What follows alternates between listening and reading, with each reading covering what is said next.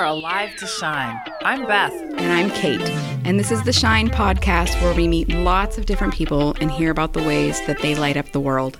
And here's why we're doing this. We've been changed and affected by people who shine with the love of Jesus. And the world needs people like that, and like you, right now. So be encouraged. And let your light shine.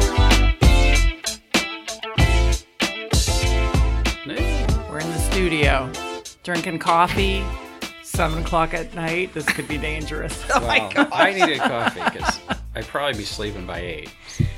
Turning 50. Me too. I'll be texting you guys at midnight saying, I shouldn't have drank the coffee. Oh, if I drink after 8, I do. I can't sleep. It doesn't got do an that to hour. me. No? No. I could God drink it bless right you. up to sleep. I could drink it whenever. That's my dream.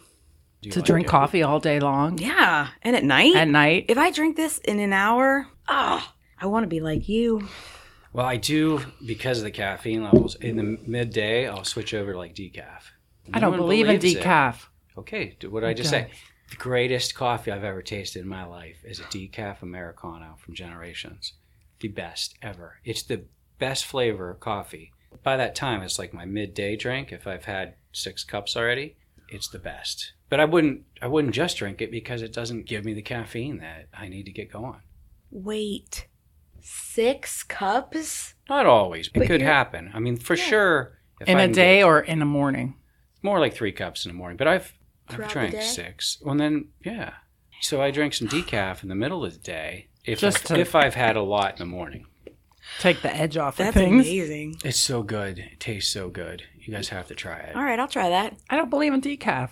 One of my yeah, I'll try it just for you. I'll say Rob one of the Schwartz only things I sent ever me wrote that was like passionate and good ever. I'm horrible at writing. I is can't a write review anything. of the decaf. I was so amazed with this decaf, and I did a Facebook post. If you go back and find it, and there were people like, "Wow, this is the best Thumbs up, things I've ever like." said." Like, you can really write. No, I'm horrible at writing, but this thing just Until brought it out of me. coffee. I was Oh, like, you could be a foodie And then Rob's reviewer. a poet. I could probably do that. More of a tour guide though, pointing things out. I could Talking. totally see you being a tour guide. I feel like you'd be a great tour guide. I would like that. That's probably my dream job. Really? Hmm Where Okay, would you 'cause want I can to see give it. people tours of? I can do it anywhere. If I was just confined to this church, I would tour them around. And I would make notice of something like, isn't there a sword around here? Where's the sword? I have the best story for the sword, right? Oh, yeah, okay. I mean, I could find a story all the way around here. Columbiana, I love touring Yeah. Columbiana. So, I mean, people have moved here because we just decided to go for a little ride. And next thing you know, they're like, I want to move here. No. Yeah, I just end up in places because I like people, so like I could get sucked into anything. Like doing the Shine podcast. Yeah, I feel like you're such a good sport for this. I'm excited about it. This will be right up your alley because it's just stories. Lots of stories. Yeah, I love telling stories. It's treated like a tour here. Welcome, Shine podcast listeners. It's Lisa. Lisa? Oh my gosh. Wasn't that like a talk show? There was a talk show woman, Lisa. Wasn't it Yes. something like that? She had blonde hair. Leeza. No? Our was bed too mattress calm. is She got named cancer. Lisa, and Mark says, I love Lisa and Eliza. Oh man. I don't know what my bed's called. It's Kate. And it's Story Hour with Rob Schwartz tonight. Welcome, Rob. We're so glad to have you here. Thank you. I'm glad to be here. Rob was born in Cleveland, Ohio. He is not a Cleveland Browns fan. What are you a fan of? I'm a Pittsburgh Steelers fan. Oh, my gosh. Are you a football? Don't tell the Clevelandites. I don't love football, Okay. but when I was young and we moved to Columbiana, Pittsburgh Steelers were the Iron Curtain. Like, they were the best. Oh. So my Oh, yeah, the dad, Browns It were was terrible like, what, back the then. bus and Yeah, well, my dad was a huge Browns fan. Ooh. So we had this really cool rivalry at home. My mom would like back me and my brother like in betting against them. So it was always exciting. But he's been in Columbiana most of his life. He moved here when he was a few months old with his parents and lived 1 year in Florida. Oh. So he's pretty much a lifelong Columbiana resident. We'll count it for that. He went to Columbiana school from kindergarten through 10th grade. And then, I forgot about this, he graduated and spent his junior and senior year at Cardinal Mooney What were you doing up there? That's when the strike happened. That's right. We had a sports strike. Yes, I was And involved in that. My whole life, my family's life, has been golf. So I was big into golf. I was a good golfer. And when that sports strike happened, my dreams of golfing would have went down the tubes. 1988. So I ended up going to Cardinal Mooney. Actually, my dentist, I was in my dentist's office and in his chair, and he said, Rob, he goes, if you go to Cardinal Mooney, and that's where his son went, he said, you guys will win state. And that was exciting to think about. There was a couple different options, but Cardinal Mooney was one of them, and I picked that, went there. Sure enough, we won state. As soon as I get there, my junior year, we win state golf, state track, state football. And it was like the most exciting year I ever had in school. And then senior year, we won state again.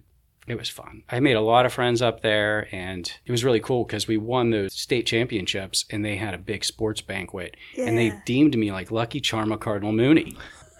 No kidding. It was amazing. I know.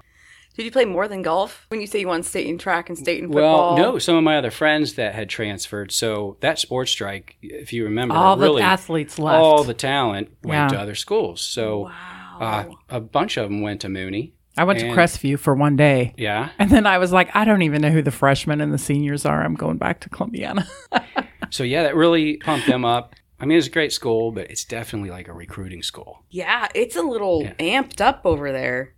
It was amped up. I had no idea, but I knew when I was not really good in school. I never was. I would always do just as much as I had to get by.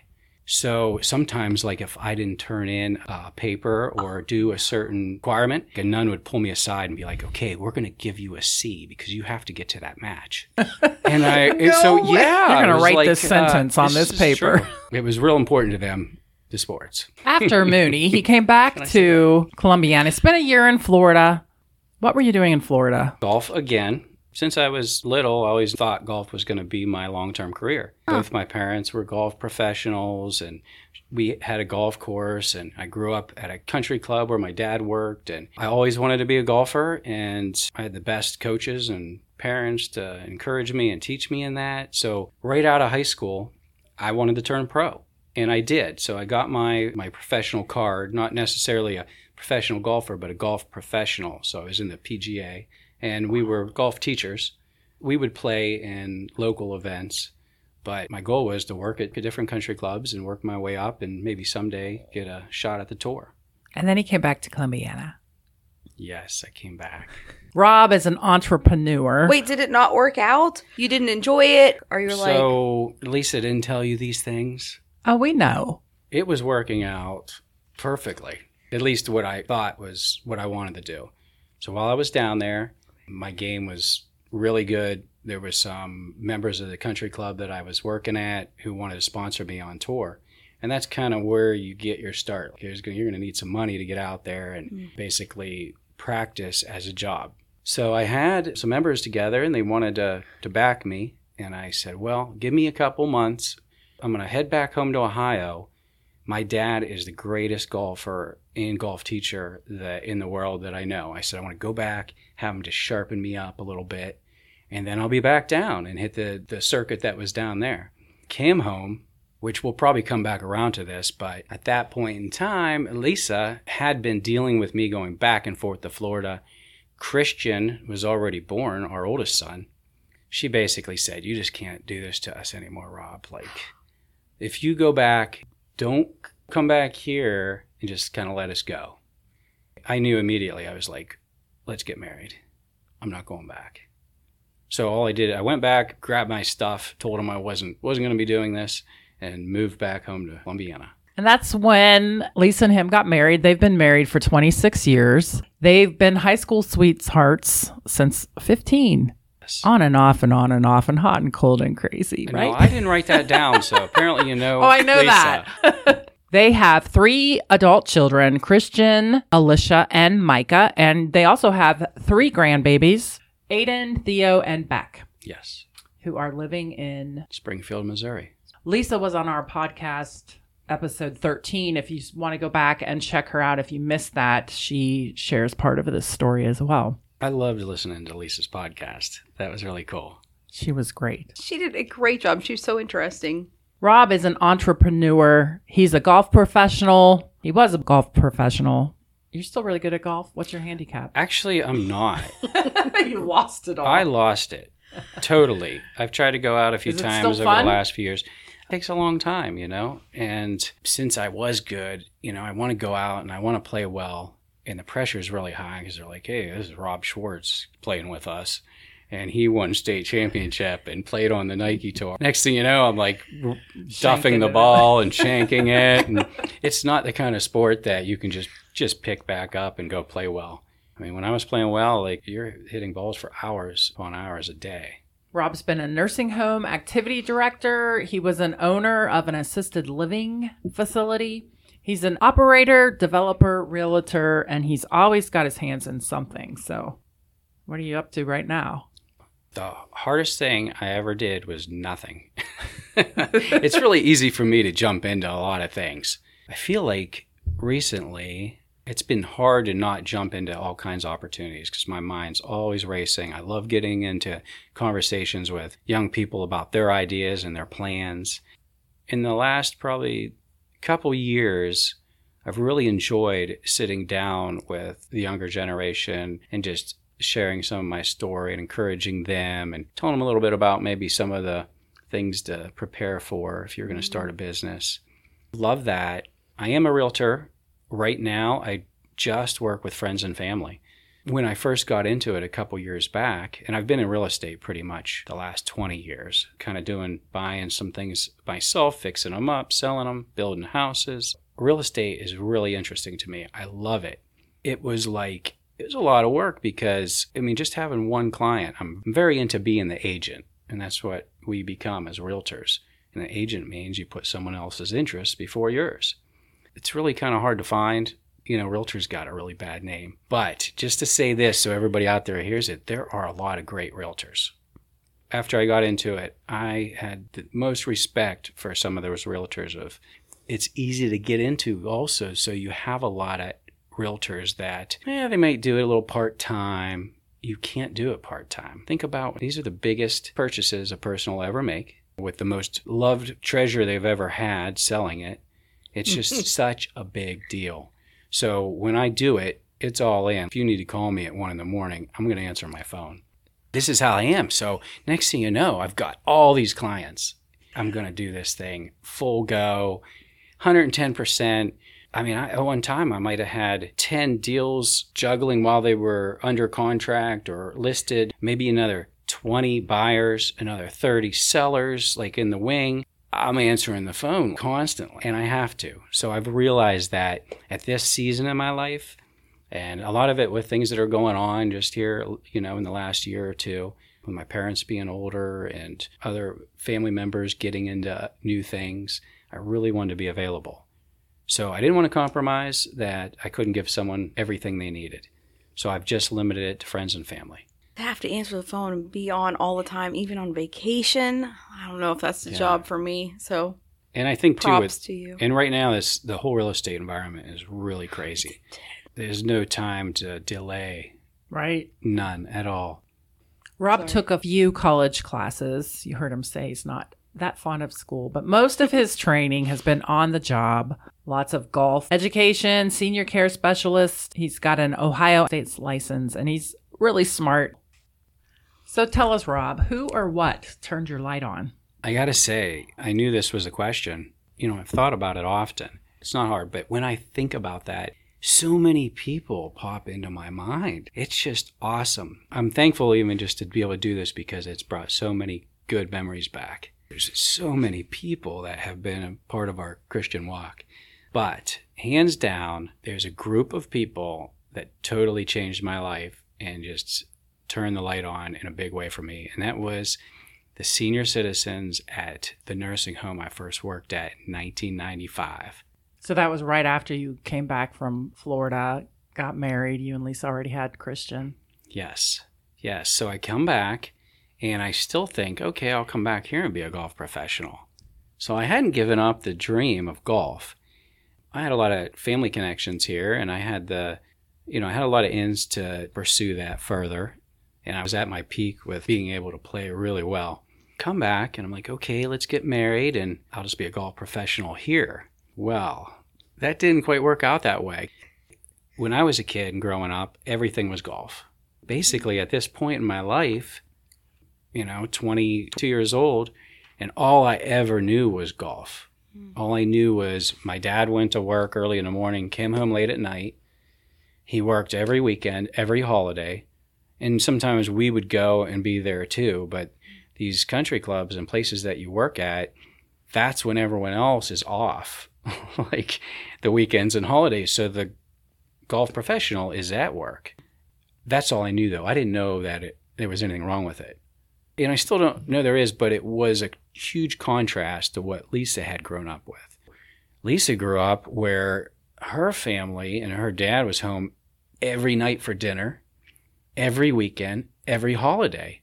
Total opposite. It was probably only a couple months after we got married, and Lisa's like, what did I do? I'm like, you wanted to get married. So I've always been like the kind of guy that's just, I'm going to make it work. I'm going to do whatever it takes to make it work. And ultimately, I wanted to be married to Lisa, and I wanted to be Christian's dad.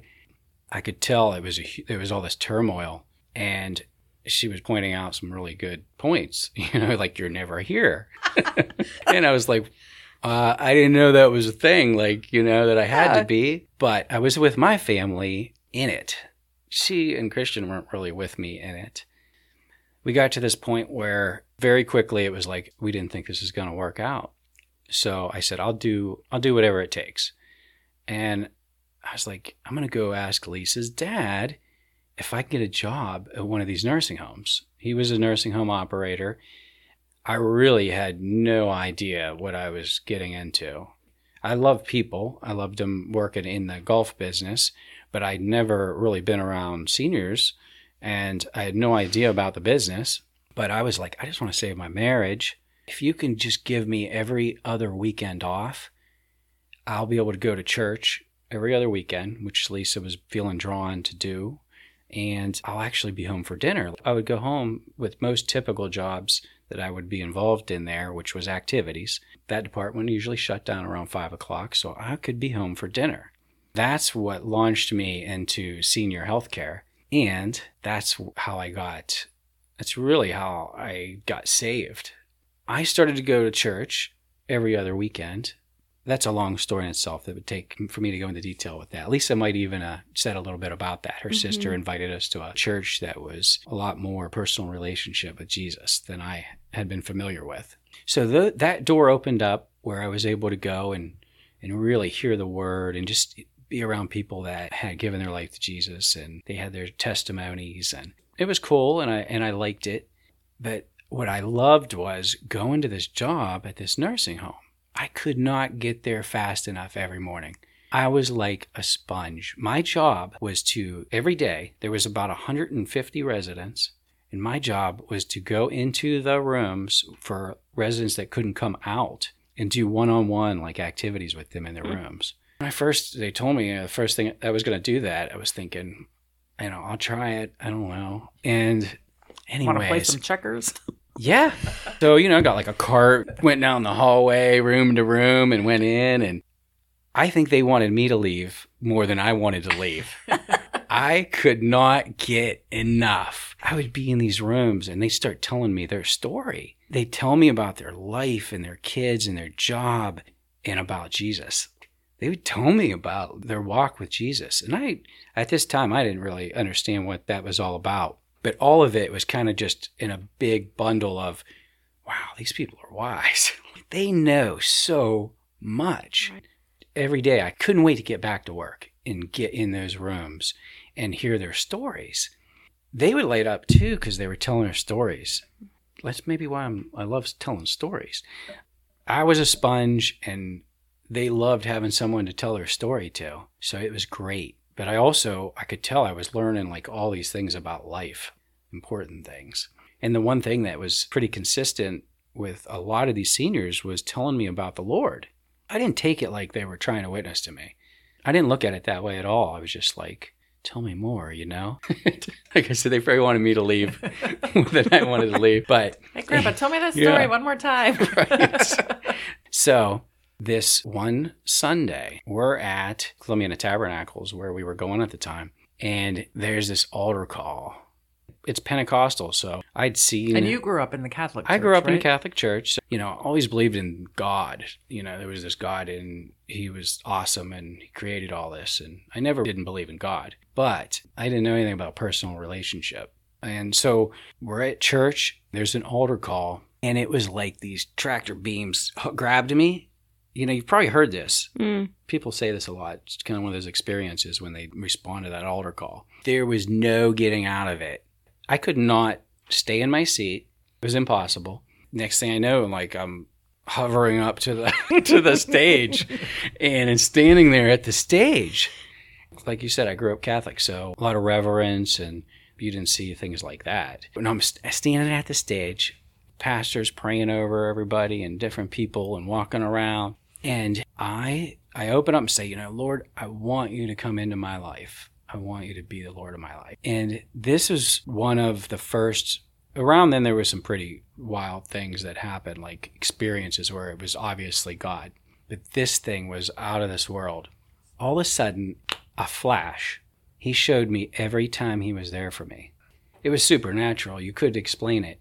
And I saw all these situations and instances where I used to think I was lucky, and I told my friends because I still am kind of dangerous. I like taking risks. I'm a 7. Boredom is my biggest fear. So it gets me into Married to a 1. Married to a 1. So it gets me in a lot of trouble, especially with Lisa. I had a wild childhood and wild teens, and I was wild right up to that point. I'm still kind of wild. But he showed me all these times he was there for me. And we won't get into them because some of them are I wouldn't even hang out with that guy anymore.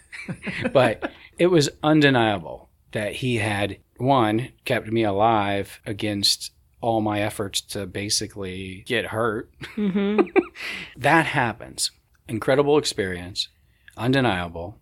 Right away, I'm on fire. I want more. And this is on a Sunday. Monday, book back to work. I get to this one room. I go in, and nursing homes have 2 beds in every room. Most of them, or at least then they did. But there were 2 beds. And the furthest bed by the window, there was a lady in that bed who had been witnessing to me all along. She was one of the big, telling me stories about Jesus and God and her life.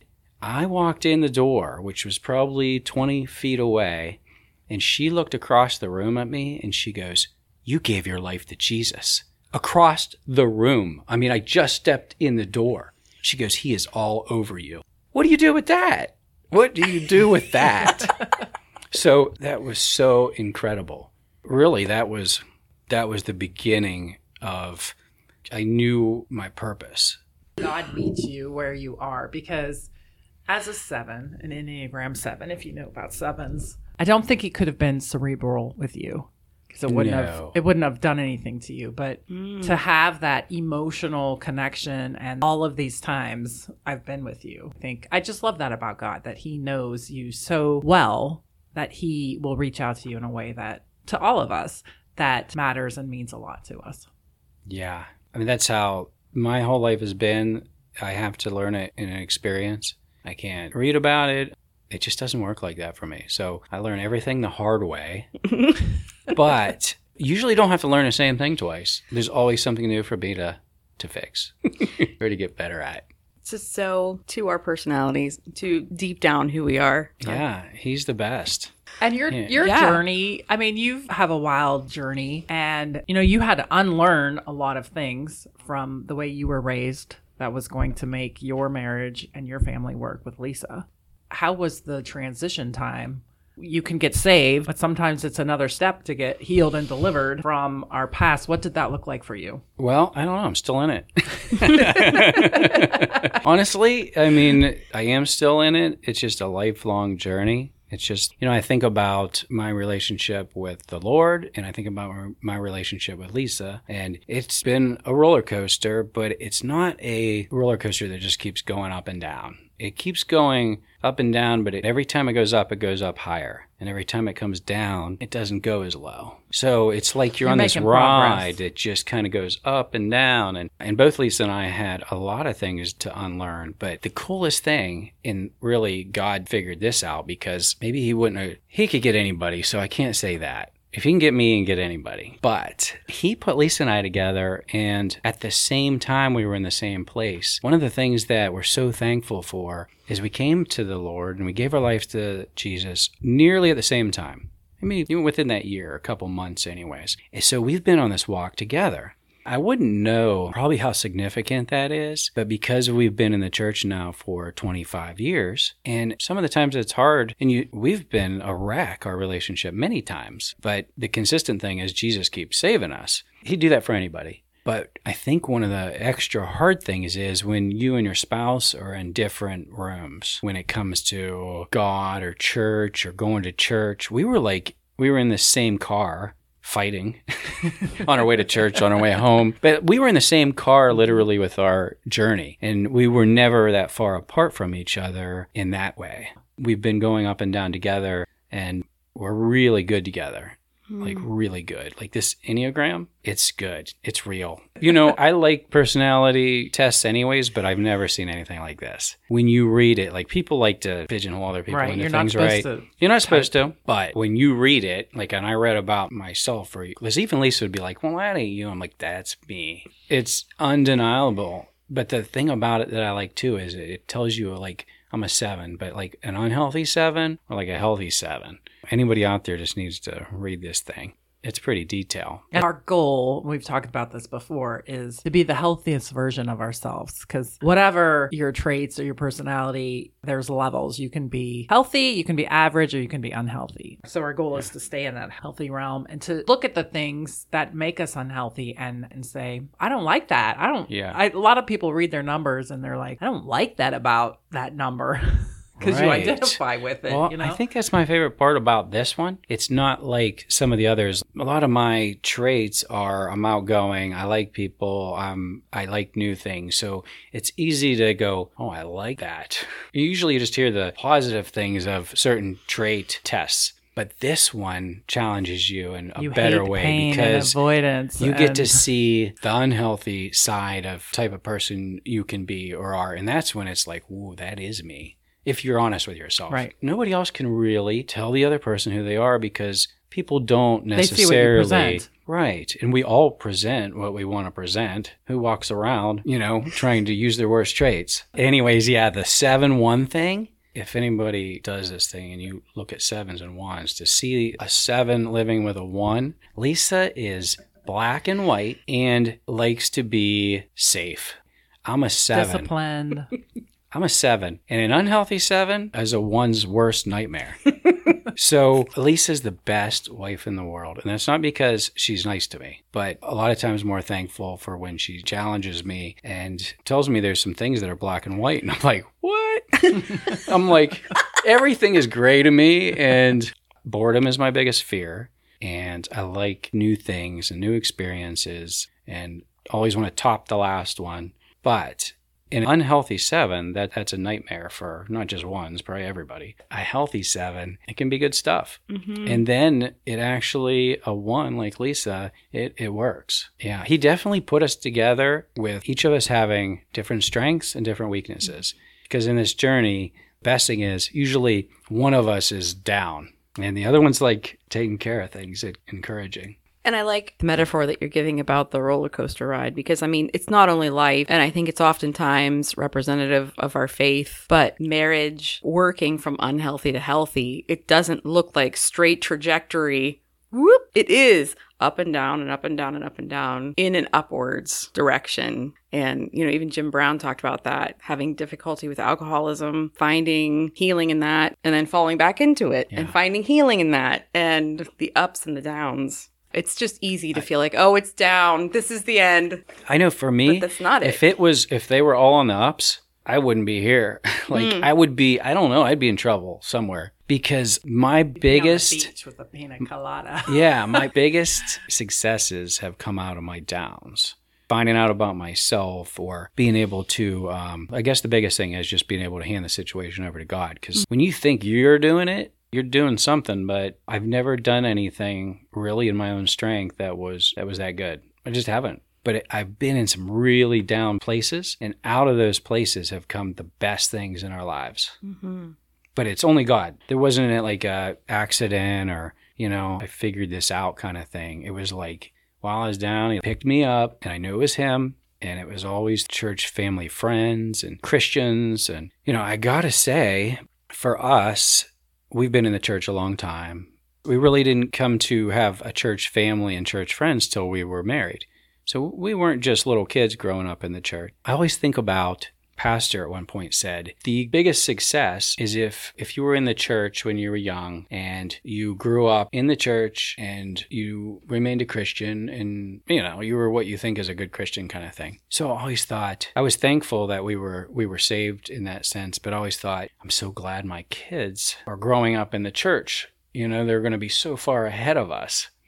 But the experiences are so important. Like everybody has to have their own. Mm-hmm. And you want your kids to not have to deal with some things. But had I not had to deal with some things, I wouldn't be so sold out. Like to me, it's harder to believe there's no God than there is. Because he's the only one that has saved me from so many situations, clearly. I wouldn't know that, though, if I didn't get in them.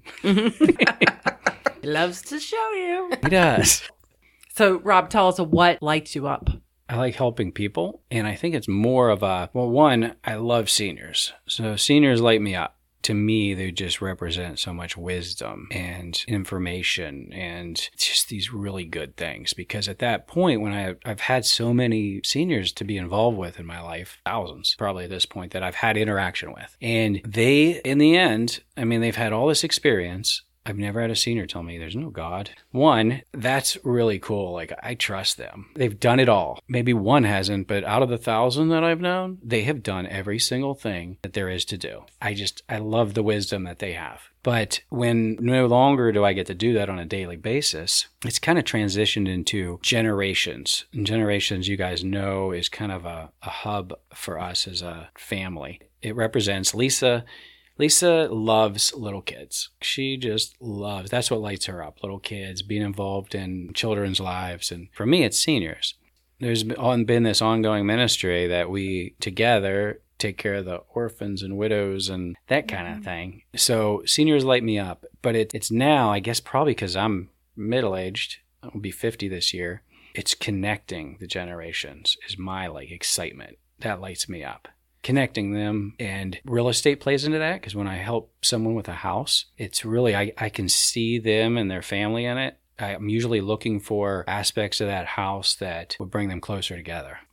So, Rob, how are you letting your light shine in this season of your life? I'm trying to do a better job with my immediate family. I don't know if it's because of I think it is because of my age. You just start to think, well, I'm really more towards the end than the beginning. But being available. My parents are 84 and my dad's in really bad health right now. So I want to make sure I'm available to be with him and hear things that he wants to talk about. That's important to me right now. In any situation where I get to help somebody, friends and family with houses, that just becomes a really important place for me. I guess to sum it up, it's missional business. So anything I do that's businessy, it's going to create money, but it's missional. It's missional. And for me, it's relationship. So I'm missionally trying to create a relationship or connect people in a relationship. Oh, that lights. Interesting. We talk here a lot about going out, transforming lives, to transform communities, and having in the workplace stuff. We have a Sunday school going on about that right now. But what did you just call that? Missional business? Missional business. I really like that term. I was saying, last time with Laura, that's what we should all be doing individually. But for business people, that's a really neat phrase. Does missional business, what does that look like for you? It's probably, you were saying, you're all in, you're 100% fixed on them. Can I help you? Yeah, I think that is it. I don't think about it a lot like that, checking the boxes off. It's just, I know it is that. It's more, there's eternal things happening. And it has to be. anything that doesn't go that direction is not sustainable. At least that's my thoughts. Do you feel like, so you had a major transition because you sold Whispering Pines Assisted Living and you got into real estate, but do you feel like you're in a transition period and there's something else on the horizon? Oh yeah. Because sevens don't like to be bored. That's why I think in the beginning I said the hardest thing I ever did was nothing. It's so hard for me to not go headfirst into every opportunity. No, I've gotten better at that probably in the last 5 years, but there's opportunities all around. And that's another thing. I'm good at picking up on those. And it's amazing the opportunities that we have around us.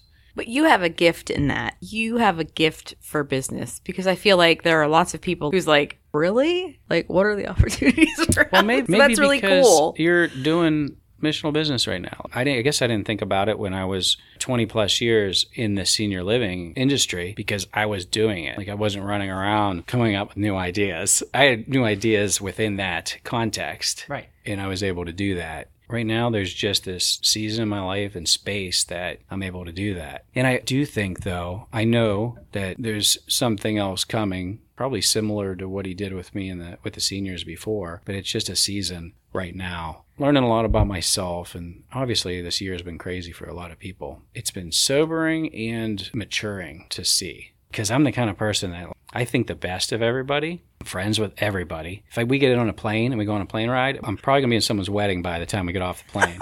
And Lisa's trying to sleep and hitting me with elbows. And so what this has done for me, which is kind of sad in a way because it's taken that fun out of it, but Isolated, yeah, but not totally. And it's been kind of painful to watch people tear each other up. And this past year has been like two sides fighting each other. We're the same family. This is just a big family fight. These are the same people that, for us, some of the biggest things that ever happened in our life is like we've got together with Christian friends and brothers and sisters, prayed over your kids together and prayed for their teachers and prayed with the teachers. Kids, we were praying over them. They really didn't know what was going on. But us, our hearts were just all bound together in that.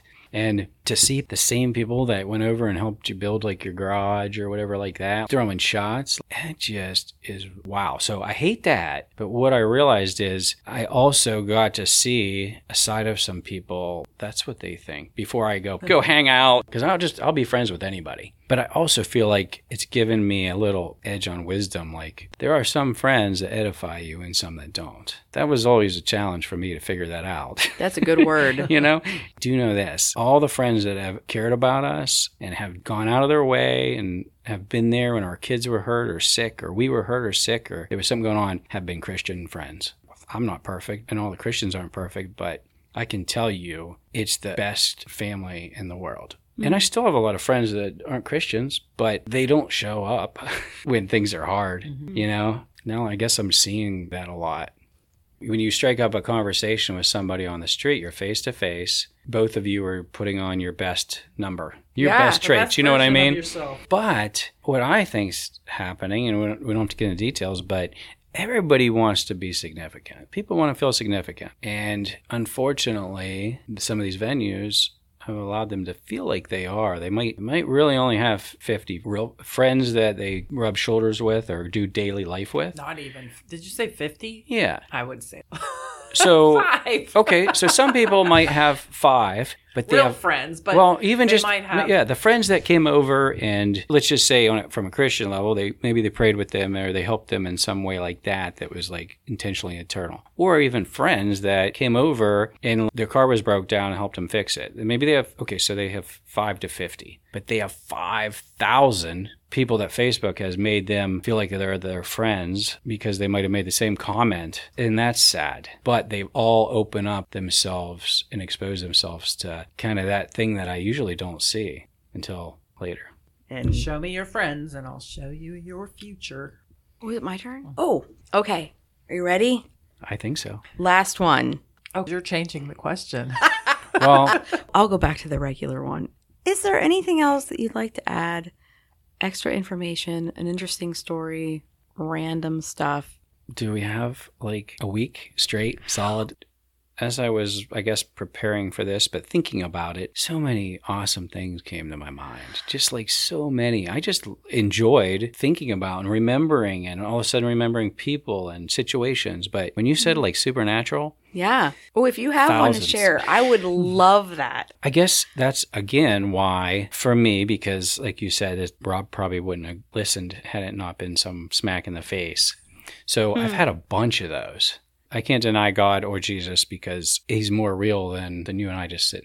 I've seen some amazing things. I've been on like mission trips all over the world. I've seen all the things you hear about. I've seen people healed.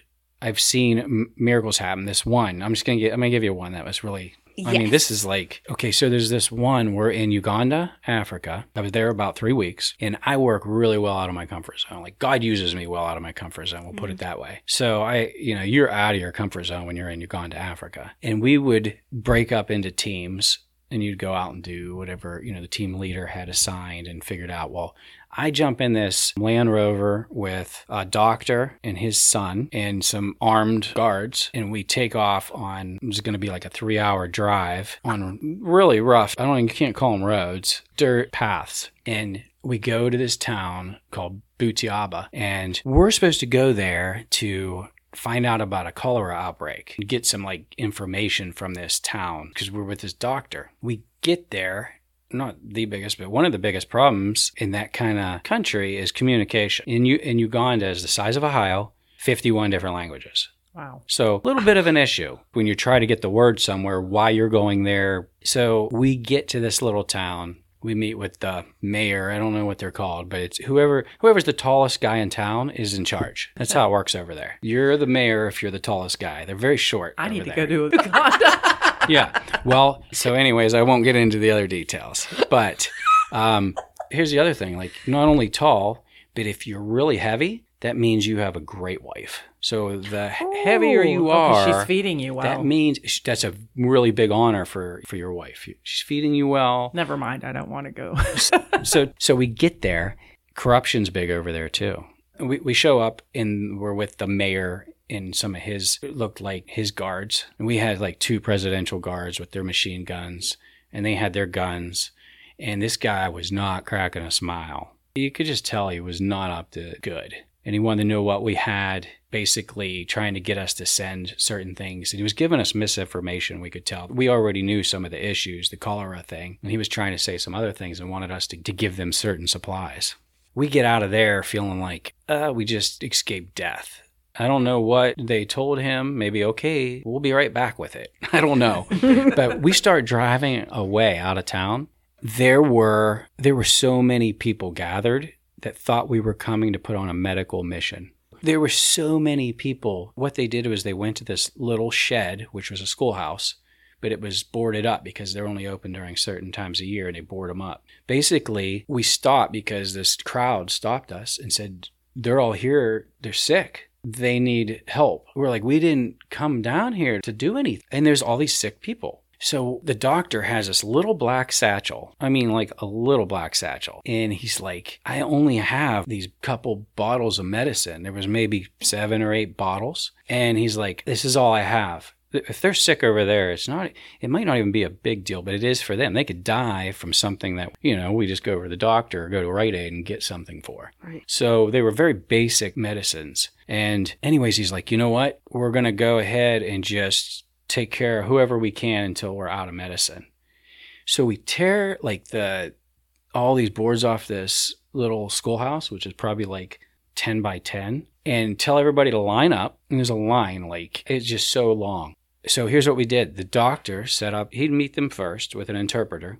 They'd tell him what was wrong, and then they'd pass him over to his son, who was kind of acting like a nurse and would try to do what he could. And then they would write down what medicine to give them. And I was the pharmacist. And I'm sitting there at this wooden table with 7 bottles of medicine. I don't even know what they are. They all have a name. And he would write down, when it would come to me, it'd say 2, whatever this name is, and 1 of these. And he's like, when they're gone, they're gone. They never ran out. To the very last person, they just kept. I'm the guy dishing these pills out of these bottles, and they just were endless. They were bottomless bottles of medicine. I can't explain it. I've got chills right now. I would open them up. They'd be there. I would give them their pills, and we gave everybody that was there medicine. So it he created like fishes and loaves. And I saw that. So what do you do with that? This is impossible. But then we'd go back. So that night we come back. We were supposed to get back around lunchtime. Every night they would have a debriefing like at the hotel, and all these groups would come back and all have the stories that were like miraculous. We get in. They'd already started that. Like people were ready to go to bed. We get back late at night because we were stuck there. And we're just like, we're going to do what we can. We just kept going on and on. So everybody's sharing these miraculous stories. And that was only one day. Every day something miraculous happened because the faith level was so high. Yeah. There wasn't anything we didn't think was possible. He showed up every time. Every time. I was thinking about that when I was driving over here. I'm like, Rob needs to lead some more mission trips. I don't say no to mission trips. Like Pastor Chuck just mentioned one Sunday. We were walking out the door. That might just happen. You love missions? I used to like being out of my comfort zone. Maybe it's time. And yeah, maybe something happens like that. I always tell everybody though, like those mission trips, I've been able to see it firsthand, and then with some of my businesses, sow into other people's missions. I think that's really why we go. I went initially for myself because I wanted to get out of my comfort zone. I wanted to see what the rest of the world was living like. And then I got to see that. Literally came home, got on the ground, kissed the floor of our house. So I do like that. But what I tell everybody all the time, they're like, I can't do that because I can't just move to Africa for the rest of my life. I'm like, it really doesn't work like that. It doesn't have to be like that. I think we should all know what our friend missionaries are doing over there and then be able to, if you're moved, to help them because it takes a lot more people than just them, financial support, prayer. I feel more like that. I feel like I was shown what's going on out there and then I was given some resources to help people that do it full time. Well, thank you, Rob, for coming in and sharing some of your stories. We could talk all night. Coffee's kicked in. Rob has lots of stories. It's been great to hear your story, and we appreciate your openness and honestness with us. Thank you. It was fun. Make sure you tune in next week for another special guest. Bye.